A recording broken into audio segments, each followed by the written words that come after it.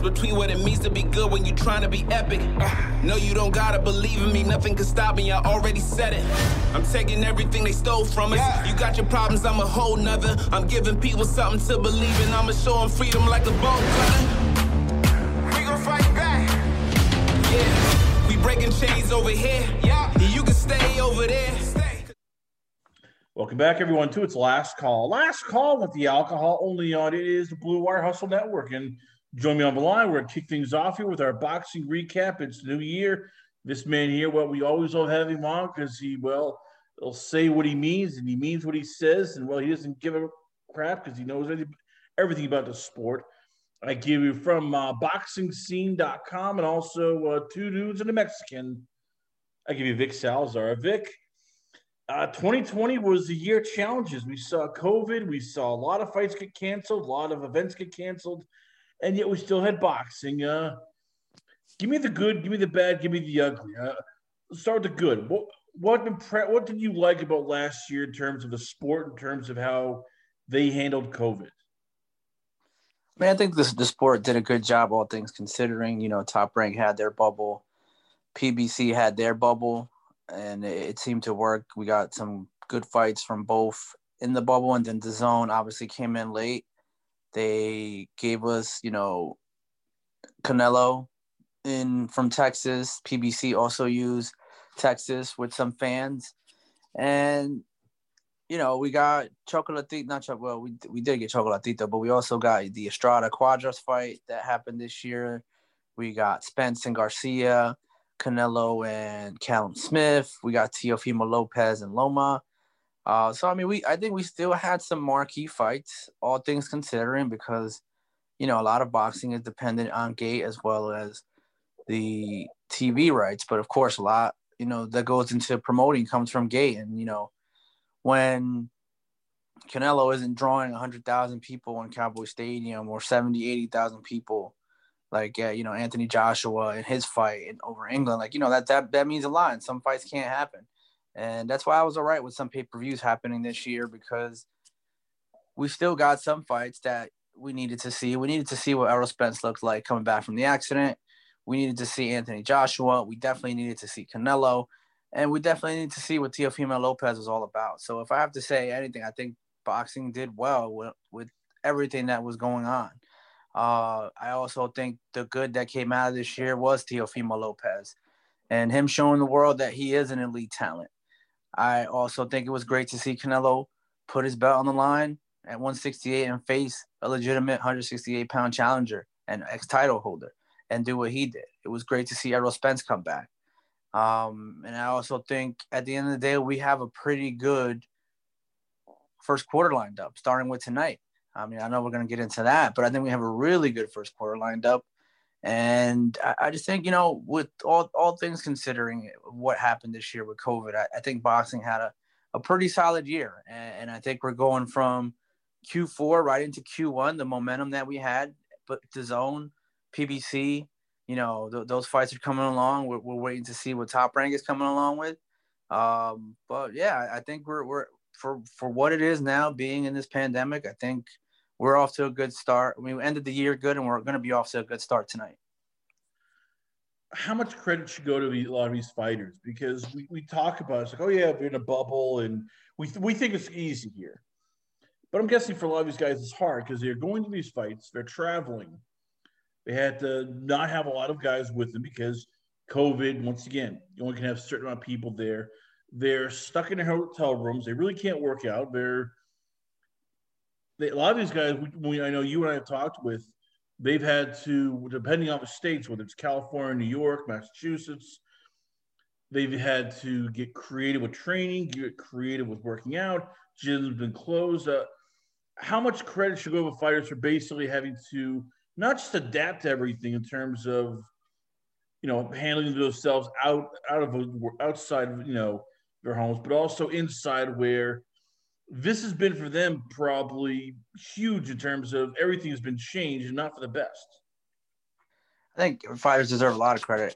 Just, we give them credit for getting in the ring. We give them credit for jumping into an 8-week, 9-week, 10-week training camp to get their heads bashed in. And for the most part, this isn't a game like you play. This is real life. Someone can really die getting in the ring. So they get credit for that, and even more so now because it's unpredictable. It's a very lonely sport, and it's basically you're the one that has to get up in the morning to run. You're the one that has to get in the morning to train.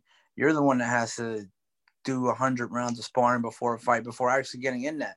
And now you're doing this in different situations. And I think they deserve a lot of credit. I think everyone all around, we give the promoters credit. They're just due because they're putting on shows, but we got to give the fighters credit for getting in the ring. And everything that comes with training is probably multiplied 10 times more.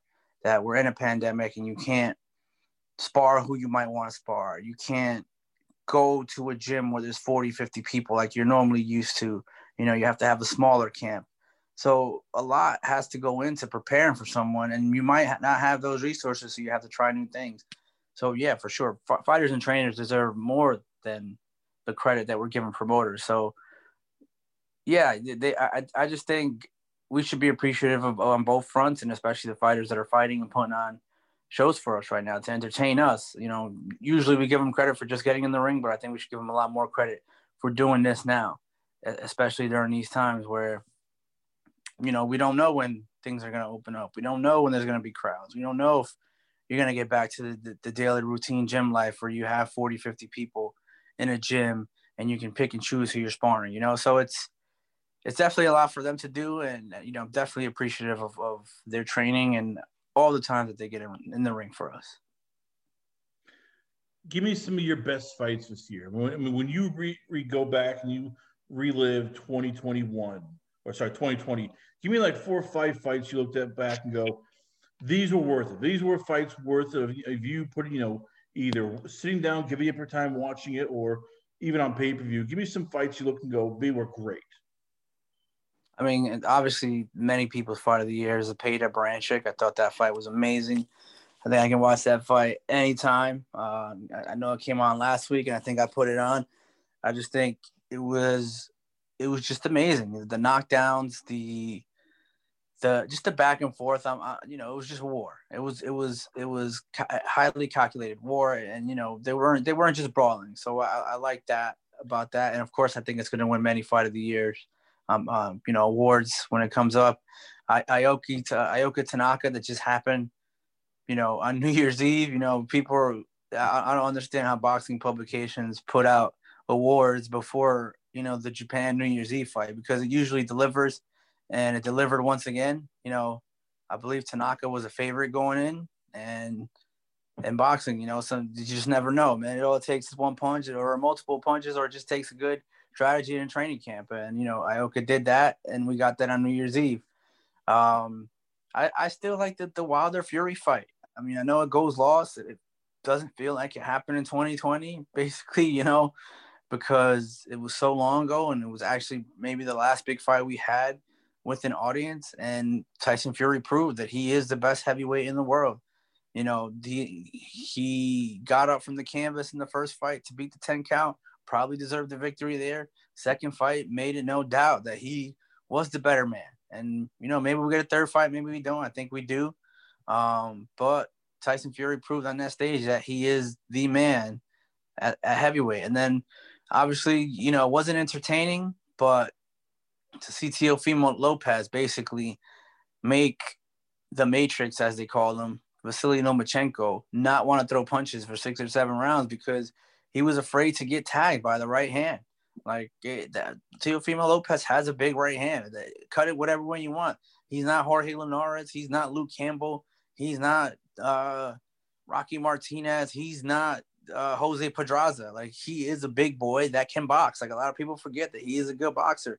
And when you put boxing in with power, that is a deadly combination that even a masterful technician like Vasily Lomachenko had problems against. And maybe if we get a rematch, he starts sooner. Who knows? But Teofimo Lopez, much like Tyson Fury, showed how good they are. And, those are the 4 things that stick out. And obviously, comeback fighter of the year has to go to Errol Spence for coming back from that accident. And not only coming back from the accident, but facing a quality, welterweight and Danny Garcia. He could have taken on maybe I don't know, Josecito Lopez or, someone a little bit below Josecito Lopez's level to come back to, but he decided not to. He just said, you know what, if I'm me, I can beat Danny Garcia.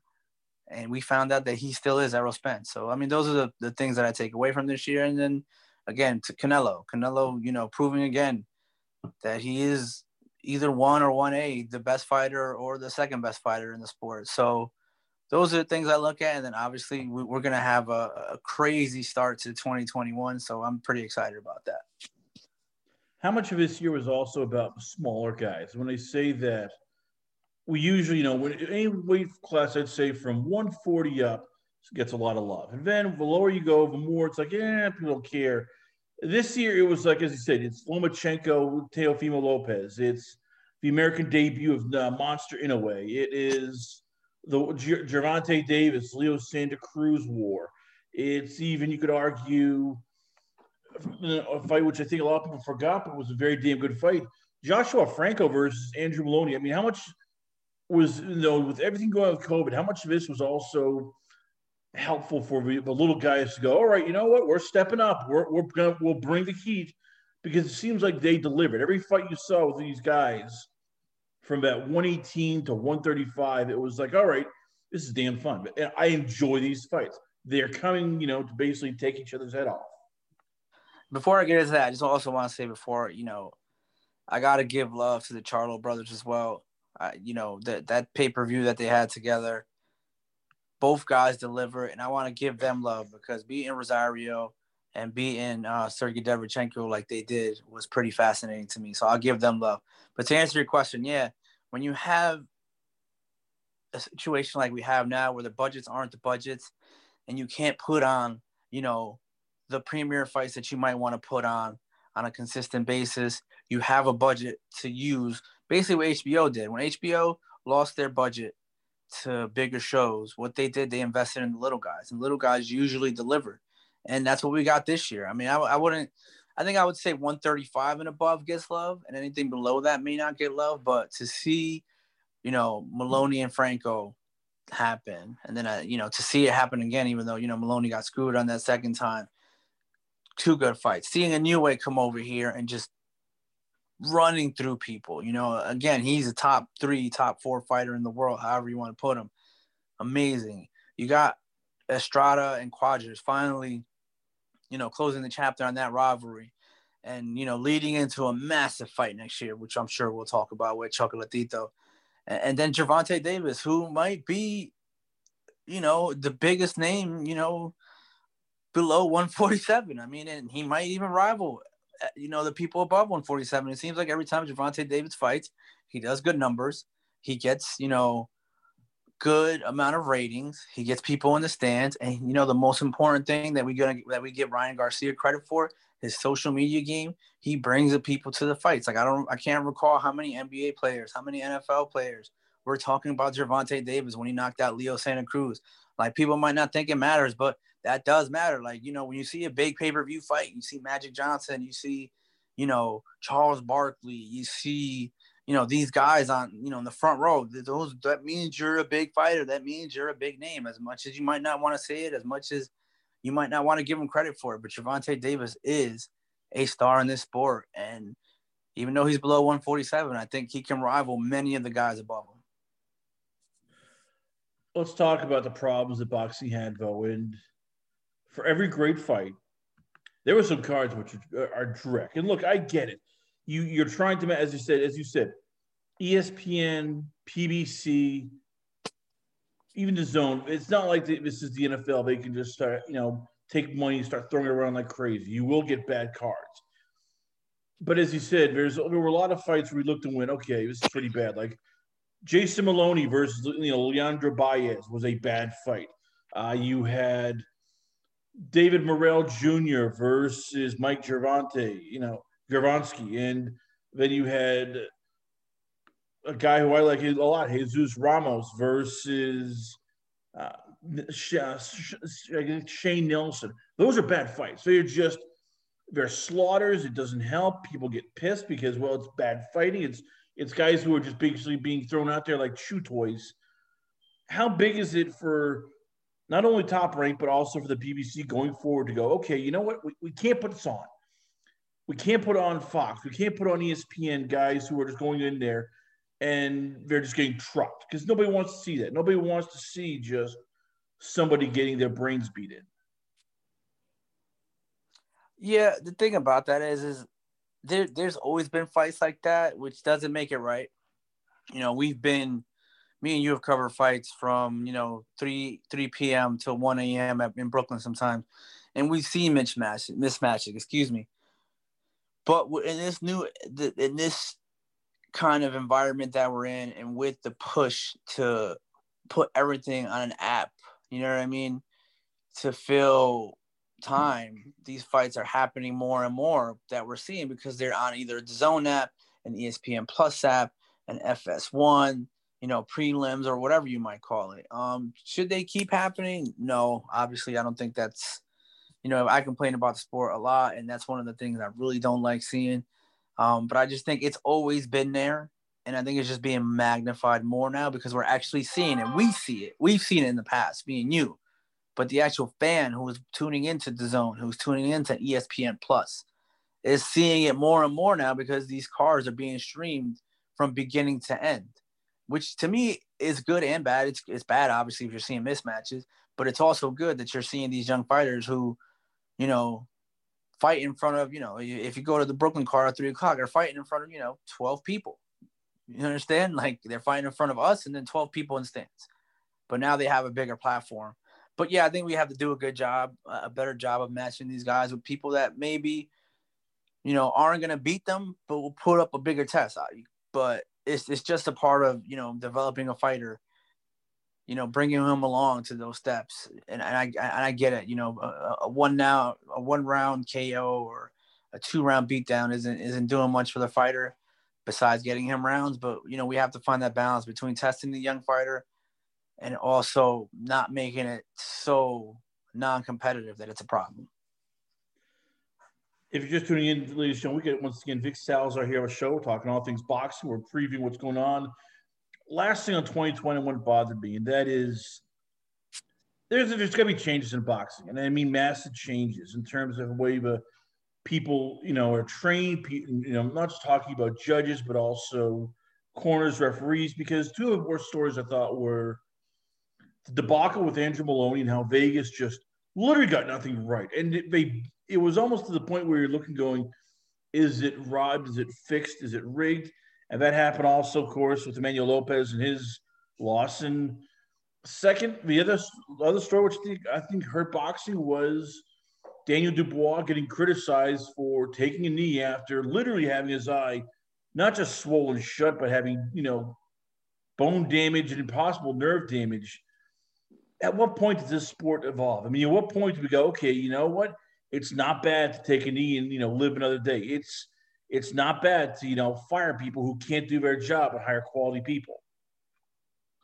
Well, I think the bigger issue is the people in charge of judging, refereeing, because, Daniel Dubois, there's people that are going to say he quit. There are people that are not going to say he quit. I mean, that's just fans. You know what I mean? We can't control the reaction of fans because we just can't. And then some fighters have to do a better job at that as well. You can't call out a fighter for quitting to fight another day, because sometimes quitting, and you can't even call it quitting. I want to say you're just knowing that you can't go on any longer. And this isn't healthy for you if you keep going on. So that's just taking a responsible approach if you wanted to live a better life, not having problems due to the boxing game. And quitting would just be if, you just don't want to be there. Daniel Dubois clearly wanted to be there, but his body couldn't. And if his body was there for much longer, who knows how much more damage would have happened to the guy, So taking a knee to me isn't bad. It's sometimes you have to do that. So I don't think we're ever going to solve, just because there's going to be guys that want their fighters to be bravo and die in the ring. So those are some people we can't change. But we can change the people that are judging. We can change the people who are refereeing. Like, that's something we have to change. And I don't know how long it's going to take. I mean, we've been talking about this since we've been covering the fights, and it's been happening way before us. You know, the Maloney fight was BS. The Emmanuel Rodriguez cards were BS, and we can't use the crowd's affecting the judging anymore. Like, there were no crowds. Like, if anything, 2020 showed us is that the judging is bad, whether you have a crowd or not. It's either they're not good judges, they're older, or, you know, something else. But if that's the case, like, get them out of there. Let's get, you know, people who are either younger, more competent, something. Because Manuel Rodriguez should have won his fight. You know, Maloney should have beat Franco. Like, that's it. That's plain and simple. Like, that's it. Maloney should be, you know, whatever WBA champion that Joshua Franco was. I don't know if he's regular or whatever. At the end of the day, Maloney should have won the fight. And until we fix, that's the biggest problem in the sport. Until we fix the people in charge of commissioning, judging, and reffing the fight, we're always going to have these things in our sport. And it hasn't changed for God knows how long. Let's talk about the future. Right now, as I said, here's some fights lined up that we know are happening. This past weekend, we had Ryan Garcia, Luke Campbell. We had Rene Alvarado, Roger Gutierrez. Going forward, you got Angelo Leo, Stephen Fulton, a fight which a lot of people want to see at super bantamweight. That's on Showtime, January 23rd. You got PBC on Fox, the return of Caleb Plant. You know, he wants a big fight with Canelo. That might be happening. You mentioned it before. You got the return of Chocolatito versus Quadras. That's on the docket. You have Sergey Kovalev, in action against a very talented kid coming up. Richard Coleman, Maxim Velasco, Joe Smith. You have Patrick Teixeira versus Brian Castano for WBO light middleweight title. You got Joseph Diaz versus Shavkazov Rakimov. That's a damn good fight here. I mean, Oscar Valdez versus Miguel Perfect. Those are some good fights coming up. They're on the schedule. There are dates. Give me some fights you want to see. Give me some fights which you can argue that they have to happen. There's no ifs, ands, or buts. Make damn fights. I know it's COVID, but these are fights that must happen and are realistic to happen in 2021. Well, I mean, the best fight to me on this card, on everything you just said, is Estrada Chocolatito. I'm glad that fight's happening because, it happened a few years back. It was one of the great fights that basically put the eyes on the flyweight division, the lower divisions, and I'm glad we're getting the rematch. Fights that should happen, I mean, if this doesn't happen by 2021, then I'm off the ship. Spence Crawford doesn't happen in 2021. I'm off the ship. I don't care if it doesn't happen in 2021. So that's sad for me. I think we need to see Triple G face Charlo this year. Why not? They're the two best middleweights right now. That's it. Why can't we just get that fight? I want to see Canelo in with either Jose Benavidez or Caleb Plant, which we just mentioned. I think that fight one of those fights have to happen in this year. And I'm not sure how long we'll wait if we need to wait another year, but Fury Joshua, that has to happen. Like that's it. You know what I mean? Like, I think those are the fights that have to happen. If we get to the lower weights, I can take any combination of Devin Haney, Teofimo Lopez, Shakur Stevenson. Well, obviously he's at 130, but Devin Haney, Teofimo Lopez, let's get that happening. Give me Shakur Stevenson and Vasily Lomachenko at 130. Give me one fighter who we go through this every year. We say, this is going to be the guy who is going to be the next breakout star. This is going to be the guy who's going to be next. And you could argue that, it's been Canelo. Last year was the Tyson Fury show and Teofimo Lopez show. Give me this year. Like, who would you think is the fighter this year that's going to break out to become a star? And when I say that, more fans will care about him, media will care about him. Give me the one guy you look and go, he's ready. He's just primed. Everything is right. He just needs that push, that big fight, and he's ready to go. I mean, I'll give you three guys. I'll give you Gervonta Davis. I'll give you Anthony Joshua, and I'll give you Justin Gaethje. Those are the fights that have to happen. If they don't happen, then I'm off the ship. I don't care if it doesn't happen in 2021. So that's sad for me. I think those are the fights that have to happen. He's a star. He can be a superstar. I'll give you Teofimo Lopez, also a star. He can be a superstar. And then I'll give you the guy fighting tonight, Ryan Garcia. Still, in many eyes, a prospect. Should he beat Luke Campbell tonight? He already has the stuff outside of boxing to make him a superstar. He just needs the stuff in boxing to make him a superstar. There you have it, ladies and gentlemen. Once again, we're proud to have him on because he brings the heat. I give you, it's none other than Vic Salazar. Vic, before I let you go, where can fans check you out at? Where is the Twitter page, Instagram, the YouTube channel? Like, where can fans catch you and catch your knowledge and your bombs as you drop them? Yeah, Twitter at VicMatic1119. Hopefully at some point this year we get fans in arenas, and you can catch my stuff again at BoxingScene.com covering fights. I'll see Chris hopefully this year. My podcast, Premier League Anchor, I took a couple months break just to re-up, but that's on Apple, iTunes, and Spotify. And, of course, every so often me and the boys get up and we do Two Dudes and a Mexican, and that's YouTube/Two Dudes and a Mexican. Vic Salazar, ladies and gentlemen. Once again, we're always glad to have him on the show. When we come back, we got a whole lot more here, including MMA recap, all this and more, only on It Is Last Call. Last call with the alcohol, only on It Is the Blue Wire Hustle Network.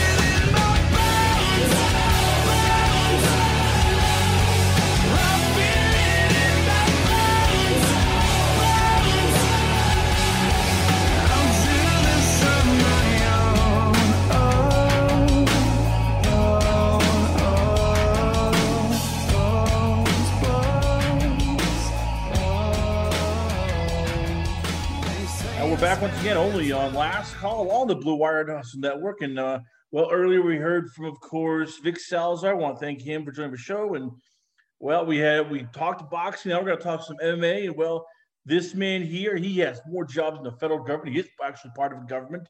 He is a cop, but he's also an MMA reporter. He is a beat writer. And, he actually knows how to do some jiu-jitsu. I give you the man of 1,000 talents and 1,000 sites that he's probably on. I give you is Keith Schilling. Keith, once again, it was a wild 2020. We went through a lot of things here. Let's talk about Bellator, though.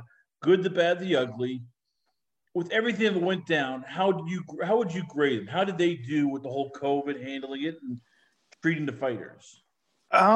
So I would give them an A simply because they did the best that any organization really could do. So go back to March. March is when, it really impacted America. I was actually in attendance for one of their events, spent the week, interviewing fighters, getting ready. That was when Pedro Carvalho was supposed to challenge Pitbull for the first time. And the day of the event is when they, had to be forced to cancel. As far as I know, most of the fighters that got paid, they treated their fighters very well. And then they found one location. They do their bubble. It's not perfect in Mohegan Sun. It's not perfect as, nobody's doing anything right now is perfect. But they've done a pretty good job to, get all the fighters in one secure location.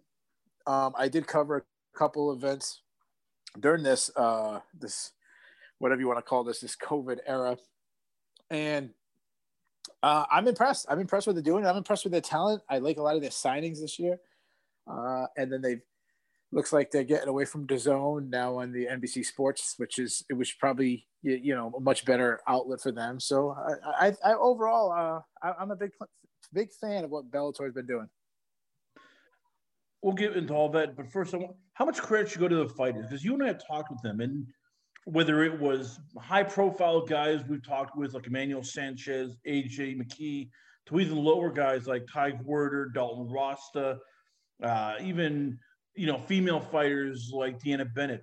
They've all had to make sacrifices, whether it's wrestling people in their garage, or as Brandon Calvin said, I'm literally working out in somebody else's garage because of COVID, or doing road work, having to go to these events, can't bring their family, their friends, even some of their coaches. I mean, how much credit should go to the fighters for going, all right, you know what? Suck it up, Buttercup. We got a job to do. We got to do this.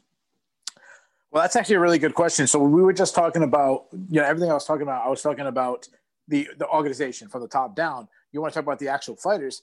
Yeah, they should get tons of credit because, as you mentioned, they're in such a tough situation because, they're not considered essential workers. They're not policemen, firemen, people work at hospital who, going to have those paychecks. So, they want to be safe as we all do, but they still have bills to pay. They still have a life, they have a mortgage, they have whatever, they have to provide for their family. So they have to perform, but they can't socially distance like other people can.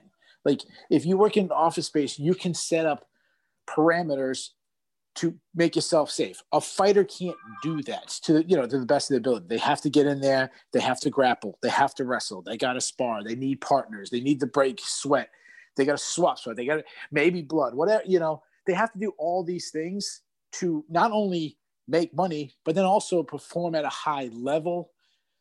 And the worst thing is, you mentioned some fighters, some of those guys, either themselves or their opponent had to pull out of fights because, they put in as much of a camp that they could under the circumstances. And then they get tested and they might, unknown to them, they actually is positive for COVID-19. So it must be so tough on them mentally, obviously physically. And then on top of that, we didn't mention is a lot of their gyms, as you said, was closed because whether it was by choice of the owner or in many cases by choice or by command of the government. So they had to work out in their garages and this and that. And could you imagine being one of the top guys in your sport and having to perform at the highest level? Take a guy like Pedro Carvalho when he challenged for the title. You've been waiting for so long. You're fighting a legend like Pitbull, and then you have to train in really weird circumstances and try to beat one of the greatest fighters of all time. Like it is so tough on these guys. So wherever you stand on the COVID debate, I'm not a political person. I try to stay out of that. But it's absolutely remarkable what these guys do.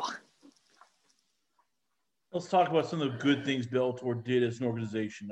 First, as you said, no more DAZN, no more Paramount Network. They're now on CBS Sports. And I know people loved Spike at the time, but it was no longer Spike. And DAZN is DAZN.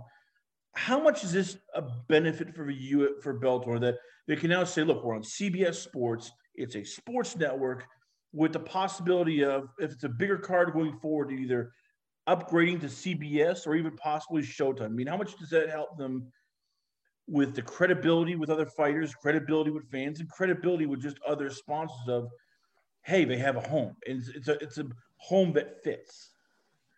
Yeah, so I think earlier I said NBC Sports. I misspoke. Yeah, CBS Sports.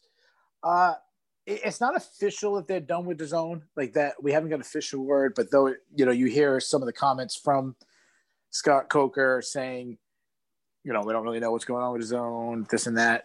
Me and you are both kind of insiders. We spend a lot of time with the PR guys from Bellator and different people. And when you're on scene, you talk to the people on scene. It sounds like it's pretty much a done deal that they're all done with DAZN in 2021 and on. As far as going from a paid device to a network television, now it is the sports, the sports network is not your big CBS, but it's a foot in the door. That's always a good thing. Some other positive that they did is I love, and I want to back up a little bit, but I love that they went to Thursdays. And I originally didn't like the idea. I said, why would you go head to head against the NFL, Thursday Night Football, you know, the start times and all that. We'll get into that later. But I was wrong. It has worked out. People seem to like it. You're not battling with the weekend. A lot of people like to do things on Friday night, especially hopefully when we get back to normal. More people will go out Friday nights and go on dates and go to bars, whatever. They're not really thinking about MMA. But on Thursday, other than, you know, the 17, 16 weeks or whatever it is for the NFL, you pretty much own that night. And that's so big for them that they're not competing with the UFC. They're not competing with regional MMA. They're not competing with people's lives as much. I think that is going to have a much bigger impact on Bellator's ratings and success going forward than even going to CBS. Another thing I definitely want to touch about the debut in France, and it was. I know it's for Americans, but like, oh, it's France, big deal, but they've been trying to get into the European market. They've been trying to beat KSW, ACA, UFC for a lot of European fighters, and as I said, they were the first ever mixed MMA organization to hold an event in France since it was legalized. How big was that for them? You know, getting their foot in France, you know, getting their foot, you know, into Italy, Israel, and start making these roads so that they can get guys who, you know, before they start to look at UFC, it's like, oh, well, Bellator, they're the big group here. I mean, how big was that getting that flag, you know, in Europe and going, okay, we're here, we're ready, we're bringing the action? Well, it is big. It's smart. So one thing about MMA that I absolutely love, I've been saying this forever, is I love that it's such a global sport. When you take other sports, you have your 4 or 5 countries that might be competitive, but that's it. You know, other than probably soccer, and even if we're being really honest, well, soccer or football and what they call in many countries, yeah, sure, it's super popular, and it's definitely, you know, the most popular sport in the world. There's still only 6, 7, 10, 12, you know, and there's a limited amount of countries that are extremely competitive that could win the World Cup. In MMA, we're seeing this global just growing of the sport and the stars from other regions. I mean, you've been a fan for a long time. I've been a fan for a long time. We remember the days where it was really just a 2-country race. It was America, it was Brazil. There was a couple fighters sprinkled in from here and there, but they were the exception to the rule. That's not the case anymore. You have Russia being like such dominant right now. You have the Australia, New Zealand area that's suddenly popping up champions. Now you got, you know, the African countries. You know, you think about like in the UFC, Kamaru Usman is champion from Africa. Israel Adesanya, champion from Africa. And then you obviously have Europe, who has had some of the biggest stars ever. I mean, the biggest star in the history of the sport is a European, Conor McGregor. So to get in that and to get one of the major countries of Europe to be the first one to hold a major event in France, you know, one of the, you know, biggest countries, one of the most, you know, you think about like Paris is one of the iconic places in the world. That's not just good for Bellator. That's just good for the sport of MMA. We already have popular fighters from, you know, France. I think about, you know, like the background of a Czech Congo, Francis Ngannou has some connection to that. Cyril Gane and UFC. And this is just the beginning. Like 10 years from now, I expect we'll have like a French champion in one of the major organizations. So that's fantastic of Bellator to get in there, and hopefully the UFC will shortly follow, and other major, you know, MMA companies will be in France too. If you're just tuning in, ladies and gentlemen, once again, we got Keith Schilling on the show. We're talking all things, of course, Bellator. We're talking about positives. We're talking about CBS Sports. Let's talk about some of the criticisms. And there are a few I have with Bellator. One of them with Coker is the titles. And look, I get it. COVID played a big part with a lot of champions not being available or title shots not being available. But you look at here, and you have 4 divisions that have not had a title defense since 2019. That is the lightweight division, the middleweight division, the welterweight division, and the heavyweight division. And as I said, I get it. You've had COVID, the whole thing. How much of that hurts, though, in terms of you now have, a lot of guys, whether it's Brent Primus, John Salter, Tim Johnson, they're all going like, we have no idea what the hell's going on. We have no idea who number one contender is. We have no idea when the title is going to be defended. How big is it for Scott to get this back under control and go, okay, you know what? We're having champions defend the title at least 2 or 3 times a year because it holds up and stunts divisions. It holds up and stunts fighters, and nobody wants to fight because they're all trying to figure out, well, I might be the number one contender because there is no number one contender. Well, that's a really good question, and that's definitely a criticism we have.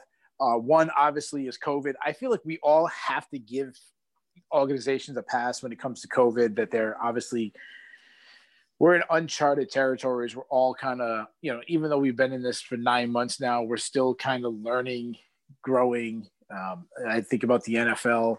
There's star NFL players that are getting pulled out of games with COVID. And I know I just saw the news that Alvin Kamara, if you're a football fan, he's one of the best players in the NFL, could miss the playoffs because of COVID. So, I mean, it's just tough on everybody. Now, as far as the titles and the divisions, besides COVID, one of the biggest reasons is we have champions fighting in multiple weight classes, but also being in the Grand Prix, which is locking them up. You think about Ryan Bader when he was in the heavyweight Grand Prix, also being the light heavyweight champion. That's a guy who's a division champ in 2 different weight classes, getting stuck in one, where you're telling him for a year he's not going to defend the title in the other weight class. You think about, not obviously Ryan Bader has since lost the belt, but I'm talking about when he was in the Grand Prix. You go with Pitbull.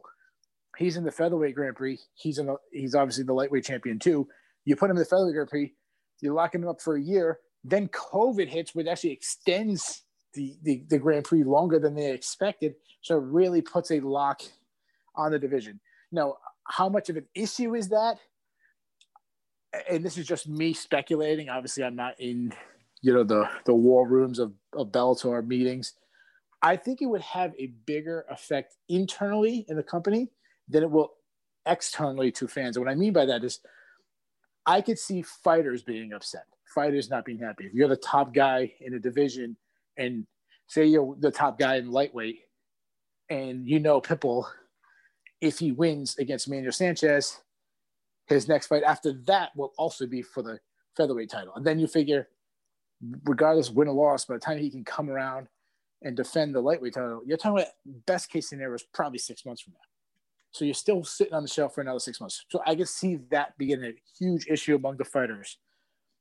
As far as externally to the fans, I don't think it's that big of an issue, especially with casual fans. With casual fans, a lot of them don't know who the champion is or what division they fight. I mean, how many times have you had a friend talk to you about a fighter and say, I pick 2 fighters that nowhere near what weight class, and you go, hey, have these guys ever fought? And we're like, dude, that's four weight classes away from each other or something. We laugh about it. But to fans, they don't know. So if you can get them, if you just get Pitbull fighting, they're happy about that. They don't care if he's defending the title at lightweight, featherweight, whatever. So I think it might be a bigger problem internally than it is external. Give me some fights you want to see in 2021, because I know that we want to see all the titles defended. I'd love to see Salter versus Masasi. I'd love to see somebody either Patricky or Patricio Pitbull fight Primus. Give me some fights you're looking at going, these fights had to happen. There's no more excuses. We now you can have fights, you can have all this, or we can do the bubble. Give me some fights you're looking at going, Scott, make these fights because they have to happen. Well, that's a great question. So if you asked me this same question a year ago, my answer would have been, I want to see AJ McKee versus Patricio Pitbull. That very well could be the case. Like that, the only person stopping that from happening is Emmanuel Sanchez, who very well could beat Pitbull. I mean, if you think about their first fight was very competitive and close. People forget that. But if you're Bellator, that could really be a mega fight because you have Patricio Pitbull, the most decorated fighter in Bellator history. And when I say that, what I mean is of their decoration in the organization, not counting what people have done outside. I'm not saying like Fedor Emelianenko.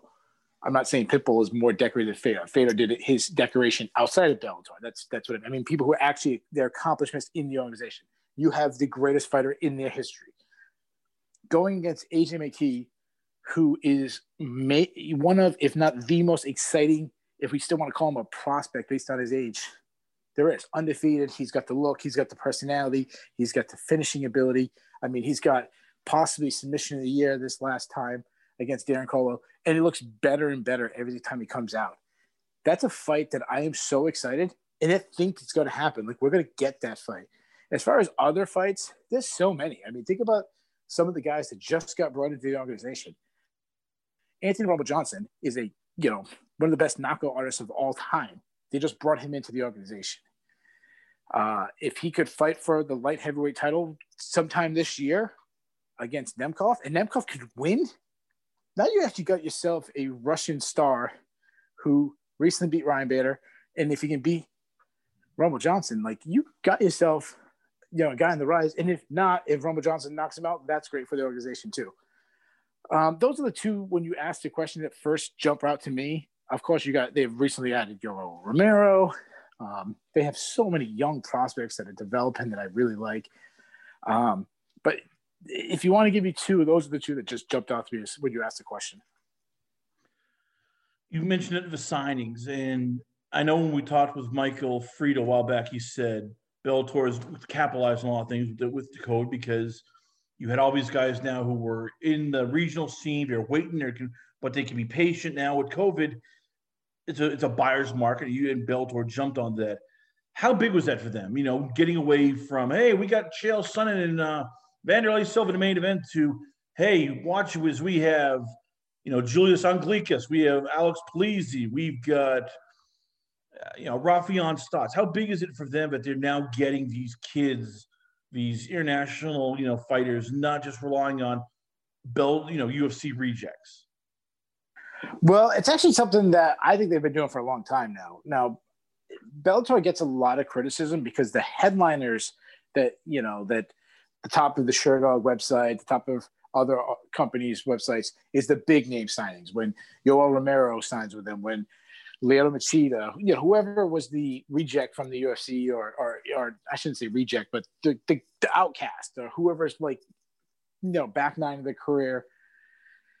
Those bring the headlines, but they've also signed so many young fighters, prospects, beating the UFC, getting to them early. One thing they like to do is they like to sign that decorated NCAA wrestler before they even have an amateur fight. I think a guy like Ed Ruth, they sign him straight out of the NCAA. That's a 3-time NCAA champion. Bo Nickel, who's got to wrestle in the Olympics, one of the greatest wrestlers in Bellator history. I've seen him at Bellator shows. He's already announced that he wants to go into MMA. Like, that would be a huge signing if they can get him when he's done his amateur international wrestling career. But also, like, some of the European fighters, they grabbed Magomed Magomedov, who I've been talking about for years. This is the guy that he's fought UFC bantamweight champion Petr Yan twice. He won one, he lost one. Both fights were absolutely incredible fights. Both fights were extremely close. You could have gave him, he could be up 2-0 over Petr Yan, who is the UFC champion. Like, that's a major signing for them. I think about a guy like Patrick Mix, who they brought in, who was, very good and probably one of the top bantamweights. And then they also grabbed guys, like, they grabbed some of the right guys from the UFC. I think of Sergio Pettis. Like, he's one of the best bantamweights in the world. So Bellator gets a lot of criticism because they will still put on old, aging veterans.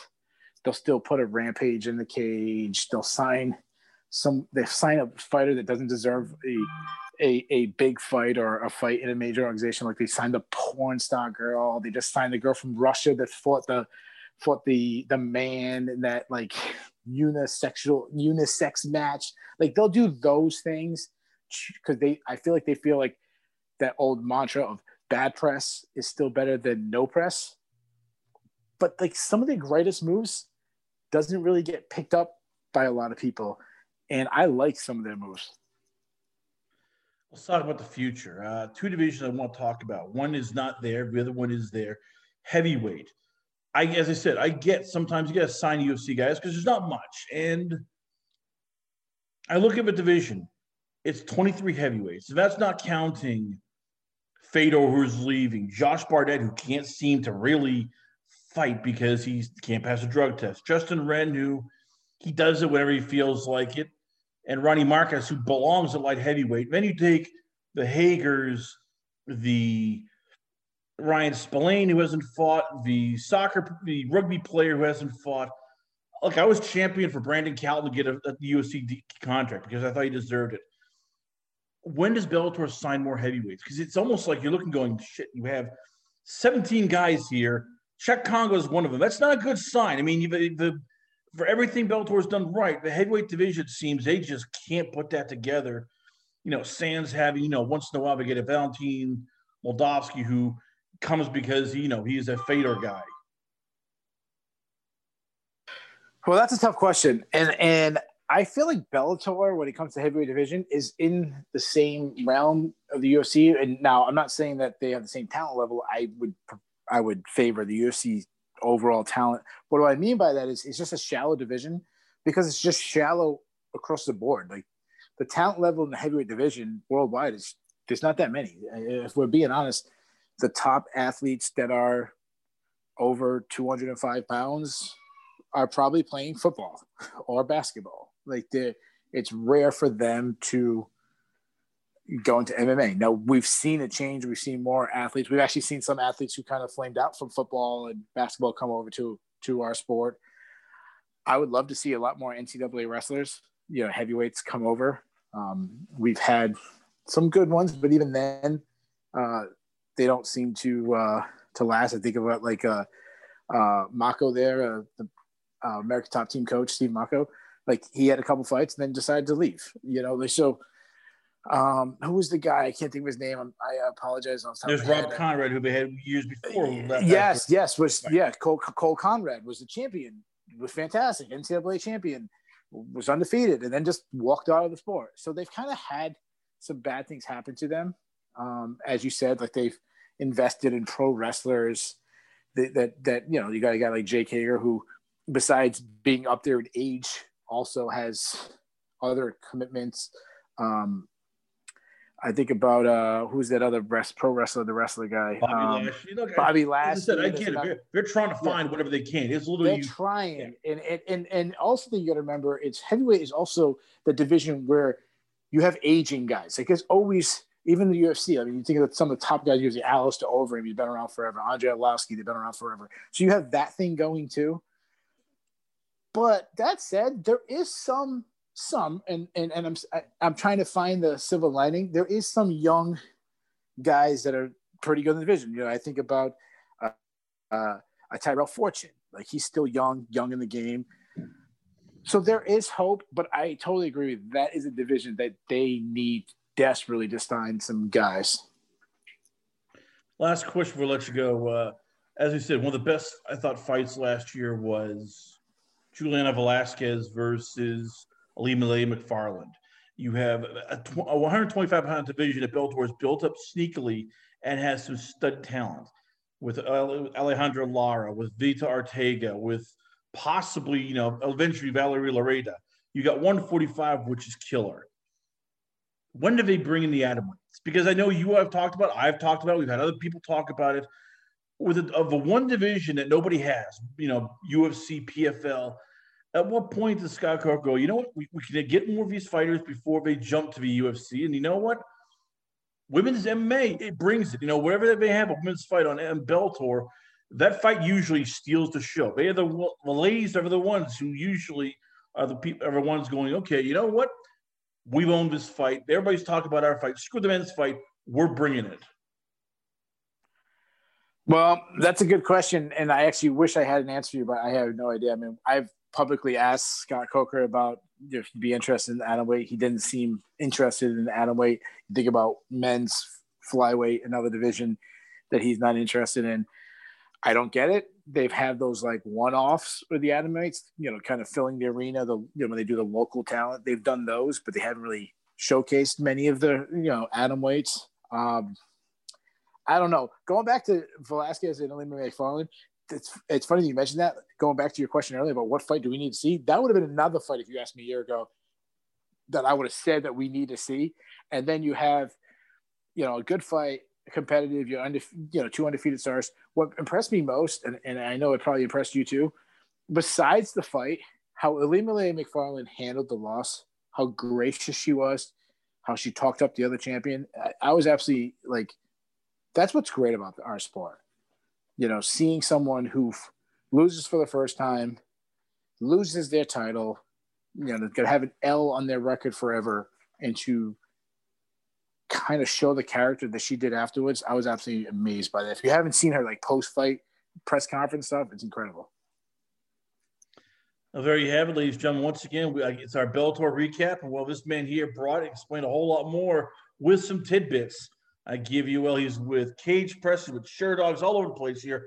I give you, it's Keith Schilling. Now, Keith, before I let you go, where else can the fans check you out? Where is the Twitter page, Instagram, the website? Where can fans hit you up at?